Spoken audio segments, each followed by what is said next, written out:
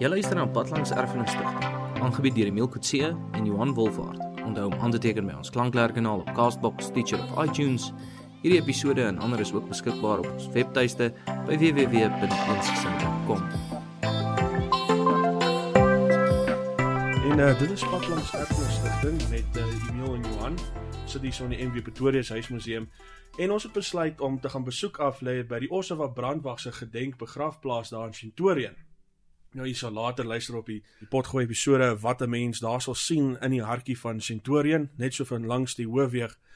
Maar nou moet ons eers bietjie van 'n verstandhouding kry oor wat die Ossawa brandwag was en waarom is daar reg langs die hoofweg hierdie Ossawa brandwag gedenktuin. So my kameraad Johannes hierso om vir ons sy kennis te deel, want alhoewel ek net 'n bietjie daarvan ken, weet ek nie so baie so wat ek graag wil nie, maar hopelik na hierdie gesprek het ons eensgesindheid oor die hele aspek.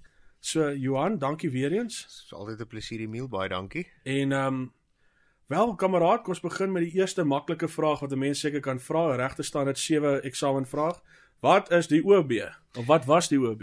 OB, die Ossawa brandwag. Interessant, 14 Februarie 1939 is hy gestig in Bloemfontein, by die Twee Toring Kerk. Nou, die idee agter die Ossawa brandwag, dis een van die vele organisasies wat gestig is in 1938, met hierdie geweldige opwelling van nasionalisme onder die Afrikaners.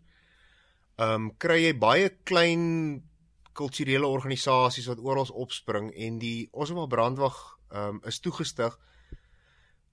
Die initiële uitkyk van die organisasie was die bewaring van kultuur, maar ook 'n volkswelsyn organisasie. En die eerste leier van die Ossawa brandwag was Kolonel J.C. Laas.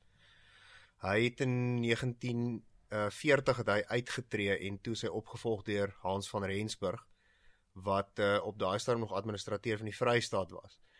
Nou, dit is initieel hoe hy begin het, sou hy begin het as net 'n kulturele organisasie, alhoewel hy het baie noue politieke bande gehad met die HNP van Dr. Malan en die Afrikaner Party van Tlasi Havenga, ook met die Broederbond en verskeie ander Afrikaner kultuurorganisasies.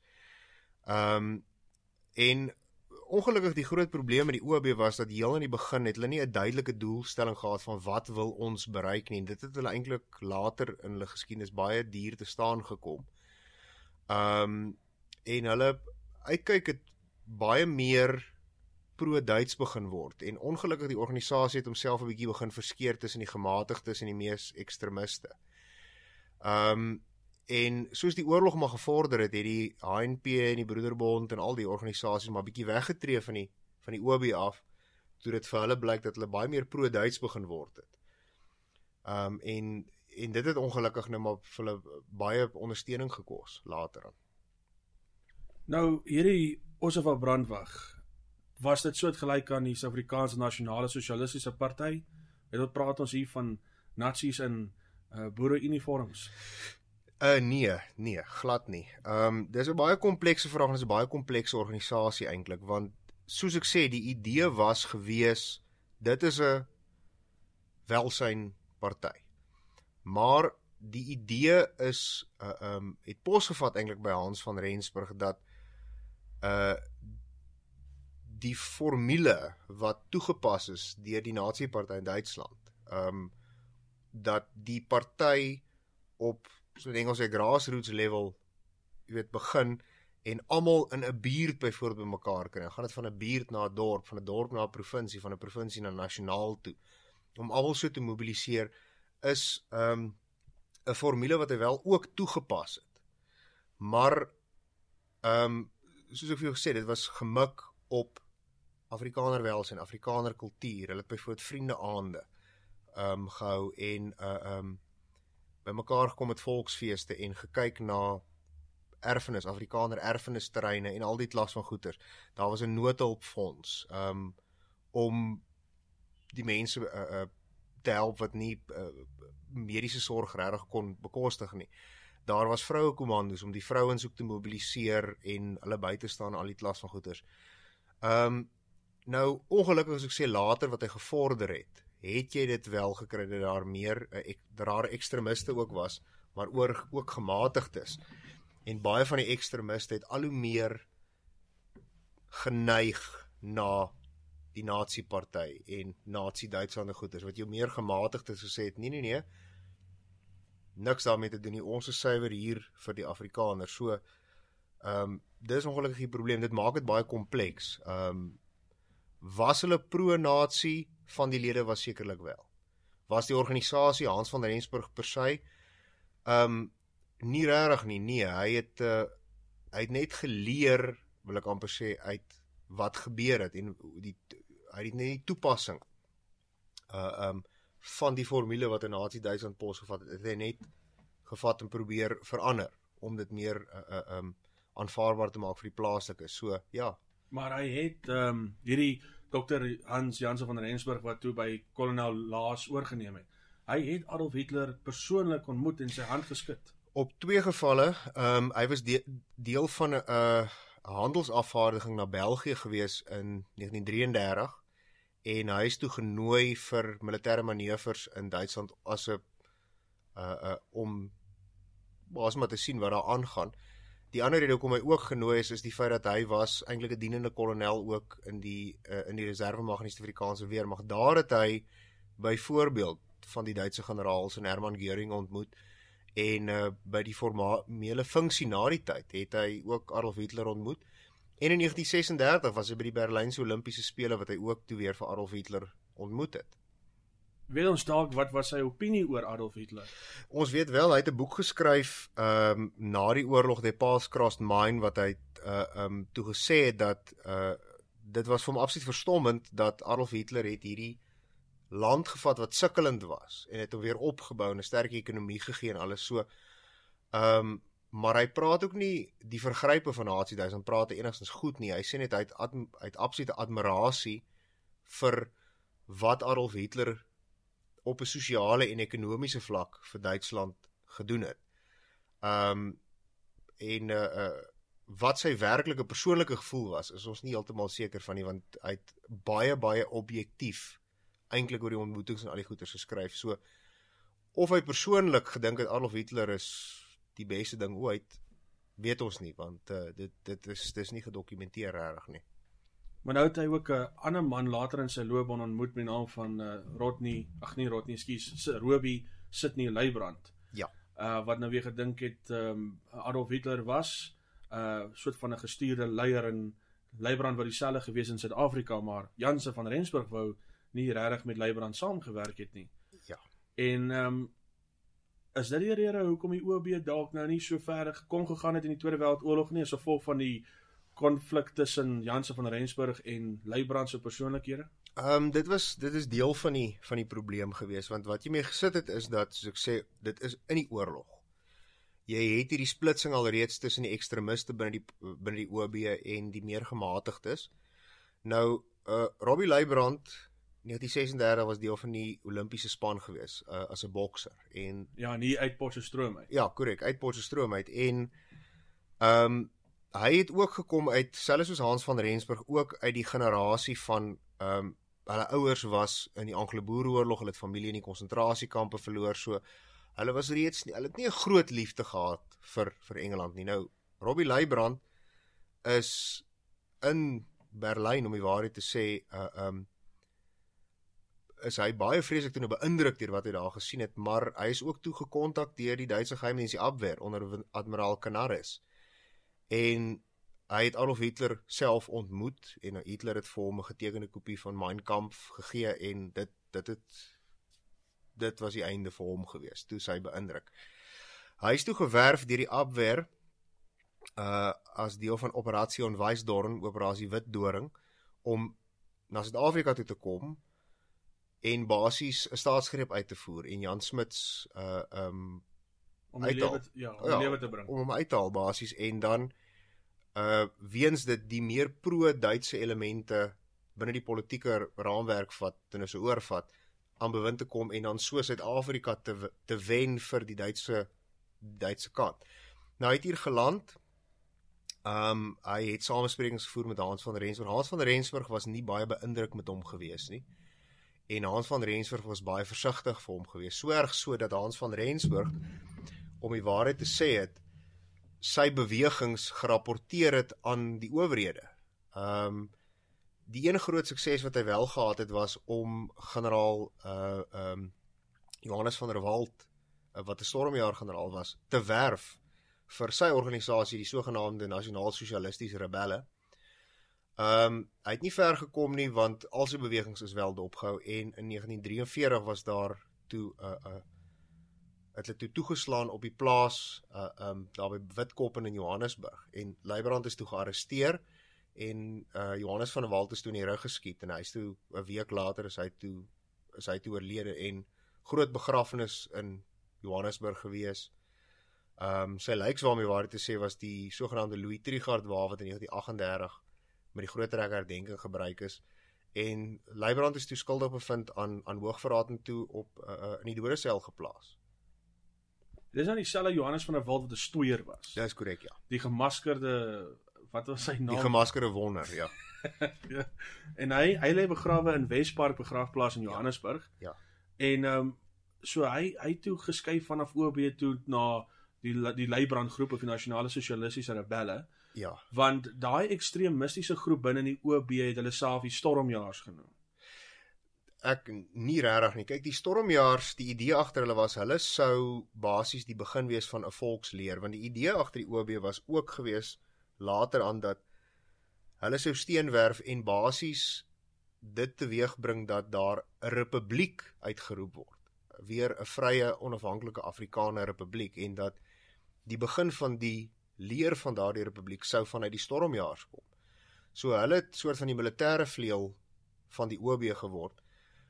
Later natuurlik het hulle toe nou clandestine operasies uitgevoer om die oorlogspoging, Suid-Afrikaanse oorlogspoging in die wiele te ry.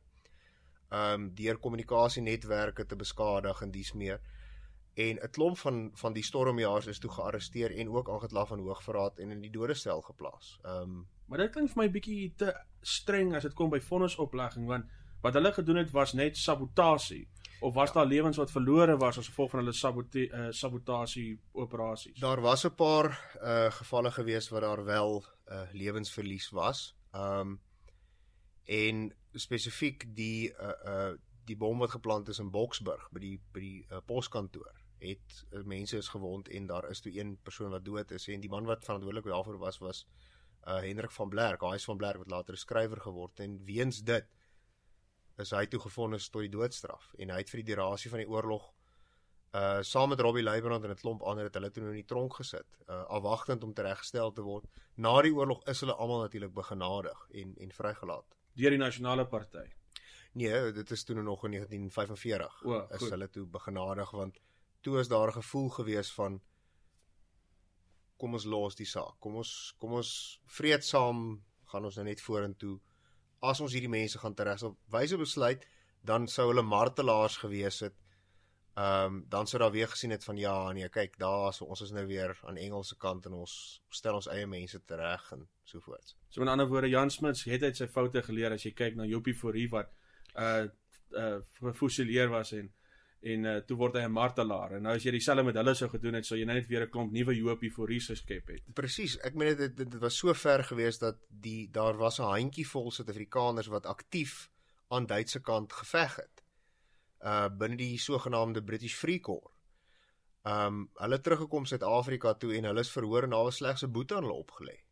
En hulle is huis toe gestuur. So dis daai ding van kom ons vergeet dit net en vee dit onder die mat en gaan aan.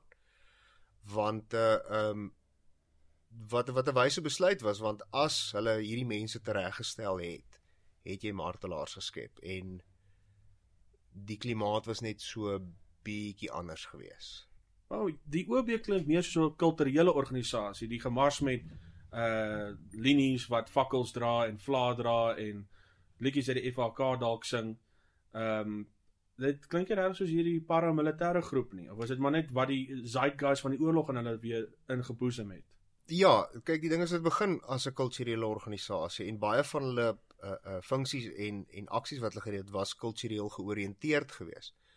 Maar so toe die oorlog nou gekom het, toe het hulle effens meer militêr begin raak, paramilitêr begin raak.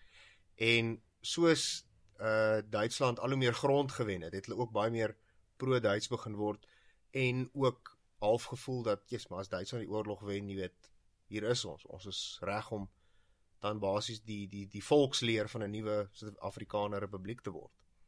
Of die Vierde Reich, soos wat hulle in daai een mini-reeks vertel het. Ja, nee, die Fourth Reich, dis maar 'n term wat eers na die tyd gebeur het. Dit is ook, maar wat ongelukkig met die OB gebeur het, is dat hulle is vreeslik met 'n baie swart gesmeer na die oorlog, want toe is dit daai geval gewees van, maar julle was almal pro-Duits, kyk na die vergrype van die SS, kyk na die vergrype van Nazi-Duitsland, en dit is ook hoekom na die oorlog, baie van hulle tradisionele bondgenote het net weggetree gesê, nee, ons stap weg, ons is klaar met julle.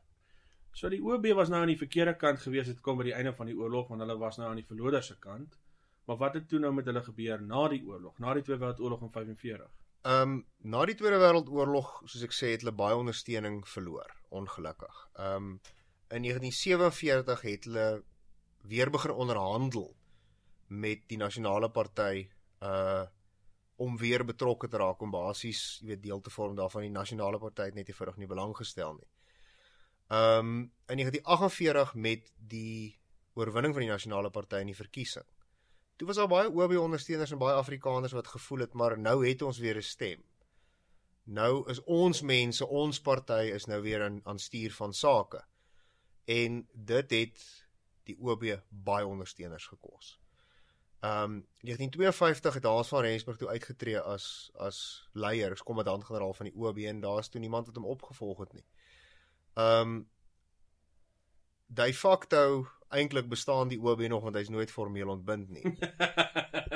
Maar hier van 1955 af kan 'n mens sê dat die OB het net eenvoudig nie meer bestaan nie. Hy is 'n fossiel, van 55 af, so dis feitelik 'n volle 2 dekades, 20 jaar se bestaan. 20 jaar se bestaan, soos ek sê, selfs in die oorlogtyd het jy gekry dat kommando's en lede wat ook al het net eenvoudig heeltemal weggebreek en onaktief geraak. En in 1948 sien jy wel dat die OB, die plaaslike bevelstruktuur en wat ook al, val net heeltemal uit mekaar uit, want toe was dit net 'n geval gewees van, maar nou het ons 'n stem, hoekom moet ons nog deel wees van 'n organisasie wat sy eintlike ding was dat ons heil lê buite partypolitiek. Ons stel nie belang nie, maar nou is daar gevind dat, maar nou het ons 'n stem binne partypolitiek, hoekom moet ons nou skop teen die prikkels? Maar hulle het seker bates opgebou in daai 20 jaar, geld, eiendom, jy weet, deur geld of skenkings. Ja nee, hulle het 'n Johannes van der Walt fonds gestig. Die idee daar agter was om studente hier by die universiteit, by die Noordwes Universiteit, letterlik daai tyd nog die POK, die Potchefstroom Universiteitscollege vir Christelike Hoër Onderwys. Daai fonds het baie studente se studies betaal. Hulle die plaas waar op die slagveld van Bergmajuba was, het hulle gekoop, dit was OB eiendom. En baie van die fondse goeders is maar vir welsynsgroepe en goeders gegee, maar vir volkssteun. En dan natuurlik dan hierdie begrafplaas in Centurion. Ja. Ek neem aan daai gedeelte van die begrafplaas is deur hulle aangekoop. Ja. En toe nou omheen en nou net hulle lede lê nou daar binne. Ja, dit is maar basies wat daar gebeur het, dit is soos ons eie heldeakker vir ons organisasies lede. Ek meen Dr. Hans van Rensburg, hy is ook self daar begrawe. Ja, so sirkelgraf. Ja, hy is ook self daar begrawe. Hy is oorlede in Kaapstad, maar hy is toe in Pretoria begrawe. Hy het afgetree om die waarheid sê hier aan die walle van die Vaalrivier naby Parys, op 'n plaas wat deur die OB aan hom geskenk is. En die OB het ook vanuit hulle geld basies om ondersteun, want onthou, hy moes bedank as administrateur van die Vrystaat. So hy het nie meer 'n vaste inkomste gehad nie. So die OB moes basies ook hom maar bystaan. Maar daai was bedoel gewees as dit is die plek waar ons helde wat of dood is of gedien het of wat ook al daar begrawe is. En ek dink die laaste een wat nou dood is begrawe is HS van Blerk in 2011. Ja. So daar almal is nou oorlede wat daar begrawe sal word. dis moontlik daar is dalk nog lede daar buite wat ons nie van weet nie, maar hulle is van jou offisiere en van jou stormjaars of dies meer, want dit is, soos ek sê, ongelukkig een onderwerp wat daar bietjies oor geskryf is, maar daar's nog nooit 'n geweldige, jy weet, dit is die boek wat alles sê oor die organisasie, is nog nooit regtig geskryf. Die lederegisters is baie keer onvolledig, so ja, dis moeilik om te bepaal of daar nog hoeveel OB-lede, hoeveel oud stormjaars leef nog, is nog daar buite. Maar dan buite by die begrafplaas het ek gesien, weet 'n bietjie van die navorsing wat ek moet doen voordat ek gaan, daar staan by die hek bond van ou geïnterneerdes en wat is die ander woord? Maar hulle sê nie OB begrafplaas nie. Ja, dis maar net my punt wat ek wil maak. Ja, die bond van oud geïnterneerdes, dit het ontstaan basies na die ontbinding van die Ossewa brandwag. Dit is die stormjaars wat in die tronk was, is die OB-lede wat tydens die oorlog geïnterneer is in plekke soos byvoorbeeld Koffiefontein, waar daar 'n vermoede was dat hierdie ouens sou die oorlogspoging in die wiele ry. Goeie voorbeeld, soos later eerste minister John Vorster en die lang generaal Hendrik van der Berg, is albei geïnterneer in Koffiefontein. En dit was basies die veteraanorganisasie van die Ossewa brandwag, wat 'n gereeld vergaderings gehou het en lesings gehou het, en hulle was eintlik agter stuur van sake gewees om die herinneringe van die Ossewa brandwag aan die lewe te hou. Hulle het ook begin met die projek van die Ossewa brandwag argief en die Ossewa brandwag museum en dies meer. Hulle het gereeld hierso by die universiteit vergader. Maar hulle is in die laat 80er jare is hulle toe ook nou ontbind, want toe is daar maar min lede wat basies oor is. Wonderlik is hulle al hulle geld gespandeer het in die 1980s.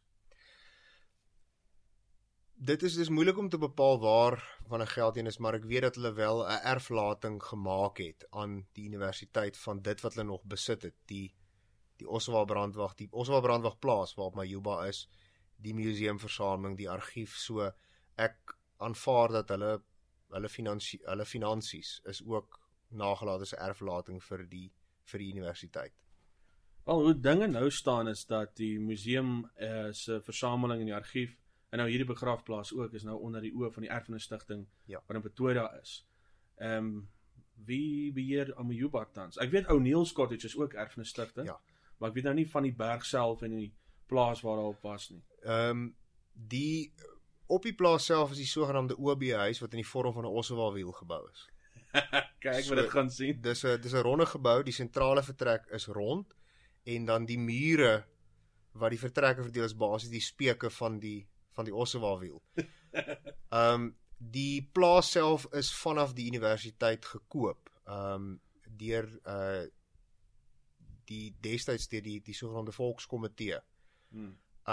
So hy is nou in 'n trust, die Majuba Trust, is 'n private organisasie wat elke jaar die Majuba fees die naweek naaste in die 27ste Februarie daar hou. Dit was vir 'n tyd lank 'n museum. Ek aanvaar hy is weer nog steeds ingerig as 'n museum. Maar dit is nou in private hande, dit is gekoop vanaf die universiteit. Dink my laaste vraag is, wat my nog altyd gewonder het oor hierdie organisasie, is die naam Ossewa koppelteken brandwag. Ja, die storie is waar dit vandaan kom, is dat daar's twee weergawe dat daar is 'n toespraak gemaak in 1938 in Bloemfontein, waar daar gesê is dat die Ossewa is die brandwag wat staan op die pad van Suid-Afrika. Dit is die lig in die pad voor wat vir ons die inspirasie gee om vorentoe te beweeg as 'n volk. Die ander storie is dat daar wat die Perdekommando het die Ossewaans ingewag. Hulle het brandwag gestaan en daar is gevra, maar hoe weet die Ossewaans waar om te gaan, en toe het Cornel laas gesê, my ruiter staan as 'n brandwag vir die Ossewaans. En dit is die twee stories basies waar die naam vandaan kom. Okay, dis interessant. Die Ossewa in 1938 was die brandwag gewees wat brandwag staan, wat wys hier na toe. Ja. Ons gaan nou vorentoe. hierdie is die pad wat ons moet volg. So dis die terugval na die ou nasionalistiese idee, die hinkering na die vrye boererepublieke, die soos langer oor geskryf, die pad van Suid-Afrika en al die klas van goed. Okay, wel dis wat ek nog hier raak gelees het, dis nou vir my interessant daai, maar dis nou vir my tyd om dan my pad te vind na hierdie begraafplaas, om te kyk presies wat se toestand dit is, wat is daar om te sien, en maar Johan, dankie. Groot Ons gaan weer dankie. binnekort gesels oor 'n ander interessante monument wat 'n mens pad langs kan vind. Fantasties, baie dankie Miel. Maar vir hierdie episode van Pad Langs Erfenis Stichting, soos ons nou op pad na, kan gaan maar noem die OB begraafplaas. Ja.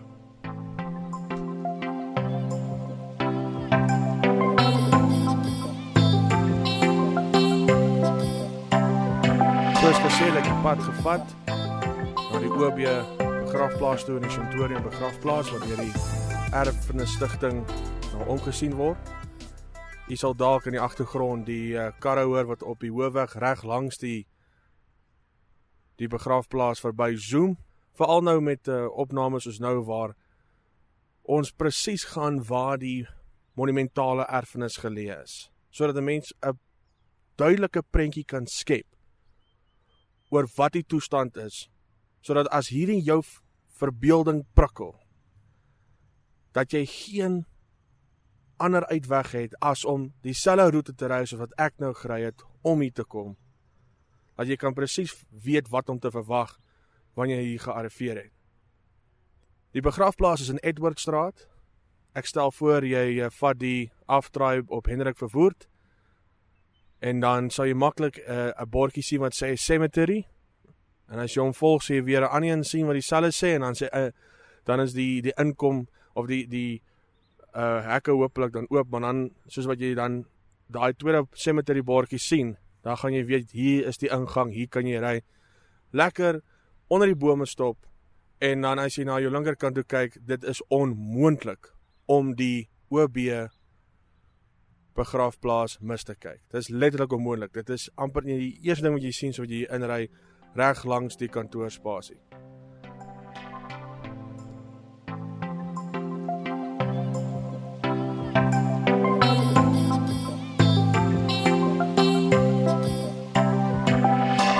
Sy stap saam met my te werk na die begraafplaas. So stap is 'n baie kort entjie van die ingang af. Dis 'n paar ouens wat hier so ook rondwerk, soos hulle in die agtergrond praat. Dit is die rede vir die verstoring. Jy sal ook 'n paar voëls hoor, want hier is nog steeds 'n groen area. Hier's baie dierelewe wat getrek word. Maar as hy hier's ek by die ingang, en jy sal die ingang duidelik kan sien, daar is gegiete oud wapens of logos of wat ook al mense dit wil noem by die ingang. Daar staan ook oud geïnterneerdes en politieke gevangenes.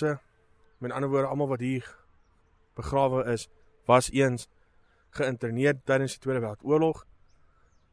En baie van hulle was OB-lede. En as mense instap, is die eerste graf wat jy sien, die graf van die leier Dr. Hans van Rensburg. Nou die Erfenis Stichting doen baie goeie werk om hierdie unieke geskiedenis van ons 20ste eeu mooi te onderhou. As dit nie vir hulle was, is ek al seker dat baie van hierdie grafte omgestoot sou gewees het. Baie van die dekorasies, versierings wat die ou OB se ou wapen vertoon op amper elke tweede muur wat kom ek vertel ek dit so, die begraafplaas word omring deur 'n muur en op die muur het jy hierdie brandende fakkels en die ou OB wapen wat aan die mure vas is. So universeel, so eenvormig om mooi aan te dui presies wat hierdie lede gedoen het, aan wie hulle behoort het gedurende die eerste gedeelte van die 20ste eeu, vanaf die 1930s, die 40s tot in die 50s. En ek sien baie van hierdie lede is eers hierso in die 70s, die 80s en 90s en selfs tot en met 2010 eers oorlede, en daar's nog 'n paar wie nog leef wat hier begrawe sal word. En selfs amper 60 jaar nadat die OB nie meer bestaan nie, het hulle besluit hulle wil hierso tussen hulle medelede begrawe word. En dit moet iets sê. Dit spreek boekdele vir my. En dat die amper soort van die kern van die begraafplaas is Dr. Hans van Rensburg se graf. Nou, dis die eerste wat jy sien soos jy instap. Hy is die een met die pilaar of die suil, soos hulle noem. Dan het hulle so interessante fakkelgedoente bo op die pilaar, en dan hy lê in 'n ronde graf, wat dan natuurlik lyk soos 'n waerwiel, waarop die ou OB se wapen ingegiet was of opgeplaas was met 'n afbeelding van sy gesig, maar ongelukkig is hierdie goed nou verwyder. En dis nou natuurlik van ouens wat nou haweloos is en geen ander manier van inkomste het nie, so hulle steel hierdie brons afgietsels en verkoop dit by, jy weet, die ek gaan nou die Engelse woord gebruik, scrapyards, en jy kan seker nog 'n redelike goeie paar rand kry vir so 'n stukkie brons. Jy weet so, maar dit kan natuurlik vervang word, dit kan natuurlik met iets anders hier gesit word, en ek is seker dit sal, maar soos wat ek nou hierso staan, in Maart 2018, is dit nou ongelukkig weg, is verwyder. Maar mens kan sien dat hierdie gedeelte van die begraafplaas word ordentlik geonderhou, veral as jy dit moet vergelyk met die res van die begraafplaas, wat nou natuurlik die Swanie munisipaliteit se babietjie is. En dit lyk vir my hulle vat dit regtig ernstig op nie, maar dis natuurlik my opinie. Maar hierdie gedeelte wat onder die Erfenisstigting se bewaring bly, kan 'n mens sien hierso is aangewerk, hier was geonderhou. Soos jy nou hierso 'n besoek aflewer, hier's verskillende interessante figure wat hier in hierdie, kom ons noem dit nou maar die OB Heldeakker lê. En die OB het selfs die moeite gedoen dat as daar iemand is wat nou nie hier begrawe kan word nie, en daar is, weet, verskillende wat ek kan dink. Soos byvoorbeeld Van der wat in die Wespark begraaf was, Johannesburg lê. Hy moes eintlik ook hier gelê, as ek daaraan dink. Ek bedoel, hy was 'n groot OB man, die bekende bokser en stoeier, wat later Robbie Leibrand by hom aangesluit het. En Robbie Leibrand self lê in die Lady Brand begraafplaas in die Vrystaat. Maar om seker te maak dat elkeen herdenk word, al lê sy wese nie hier nie, sy menslike oorskot nie hier nie, het hulle so klein klippe hier opgerig, opgedra aan al die onbekende getroue OB's en stormjaars en boerejeug, wat die mense hier en dan in die middel van die begraafplaas kry, om net te sê dat, alhoewel jy nie hier lê nie, die ouens wat hier wel lê, en nog hier gaan begrawe word, selfs vir die ouens wat in die OB se stryd geval het, ons herdenk julle met iets so nederig, soos hierdie ingegrafeerde klip. Soos jy in Centurion is, en jy ry net verby die Bosvelder pub, sal ek sê, hierdie is 'n fanatiese, interessante, historiese plekkie op ons kaart. En as jy aankom en jy het nie 'n vaagsbenul wie die OB was nie, jy het nie 'n vaagsbenul wie die meeste van hierdie ouens was nie, laat hierdie dan die beginpunt wees, soos Dr. Jackie Grobler in een van ons vorige opnames gesê het. Laat hierdie die eerste prikkel wees, sodat wanneer jy weer by die huis kom, jy dan verder gaan kyk, wie was hierdie ouens wat hier lê, en ek beloof jou dan, alhoewel hier 'n klomp lewelose, koue granietklippe staan as begraafplaas aandenkings, sal dit langer nie meer so bly as jy weet wat die storie is agter die persoon wie daaronder lê nie. En die persoon wat besluit het om 'n OB te word. Die persoon wat toe besluit het om hierso tussen sy makkers verder in 'n ontasbare manier natuurlik te bestaan. En ek hoop jy ry saam met my met die volgendes, want die Erfenisstigting kyk na veel meer as net hierdie begraafplaas. En as dit nie vir hulle was nie, kan ek jou nou verseker dat ons al baie meer van ons tasbare, selfs dan dus ontasbare erfenis verloor. Maar dis wat jy kan kry pad langs, reg hier in Centurion in Pretoria. Jy het geluister na Pad langs Erfenisstigting, aangebied deur Emile Coetzee en Johan Wolfhard. Onthou om aan te teken by ons Klankleer-kanaal op Castbox, Stitcher of iTunes. Hierdie episode en ander is ook beskikbaar op ons webtuiste by www.eensgesin.com.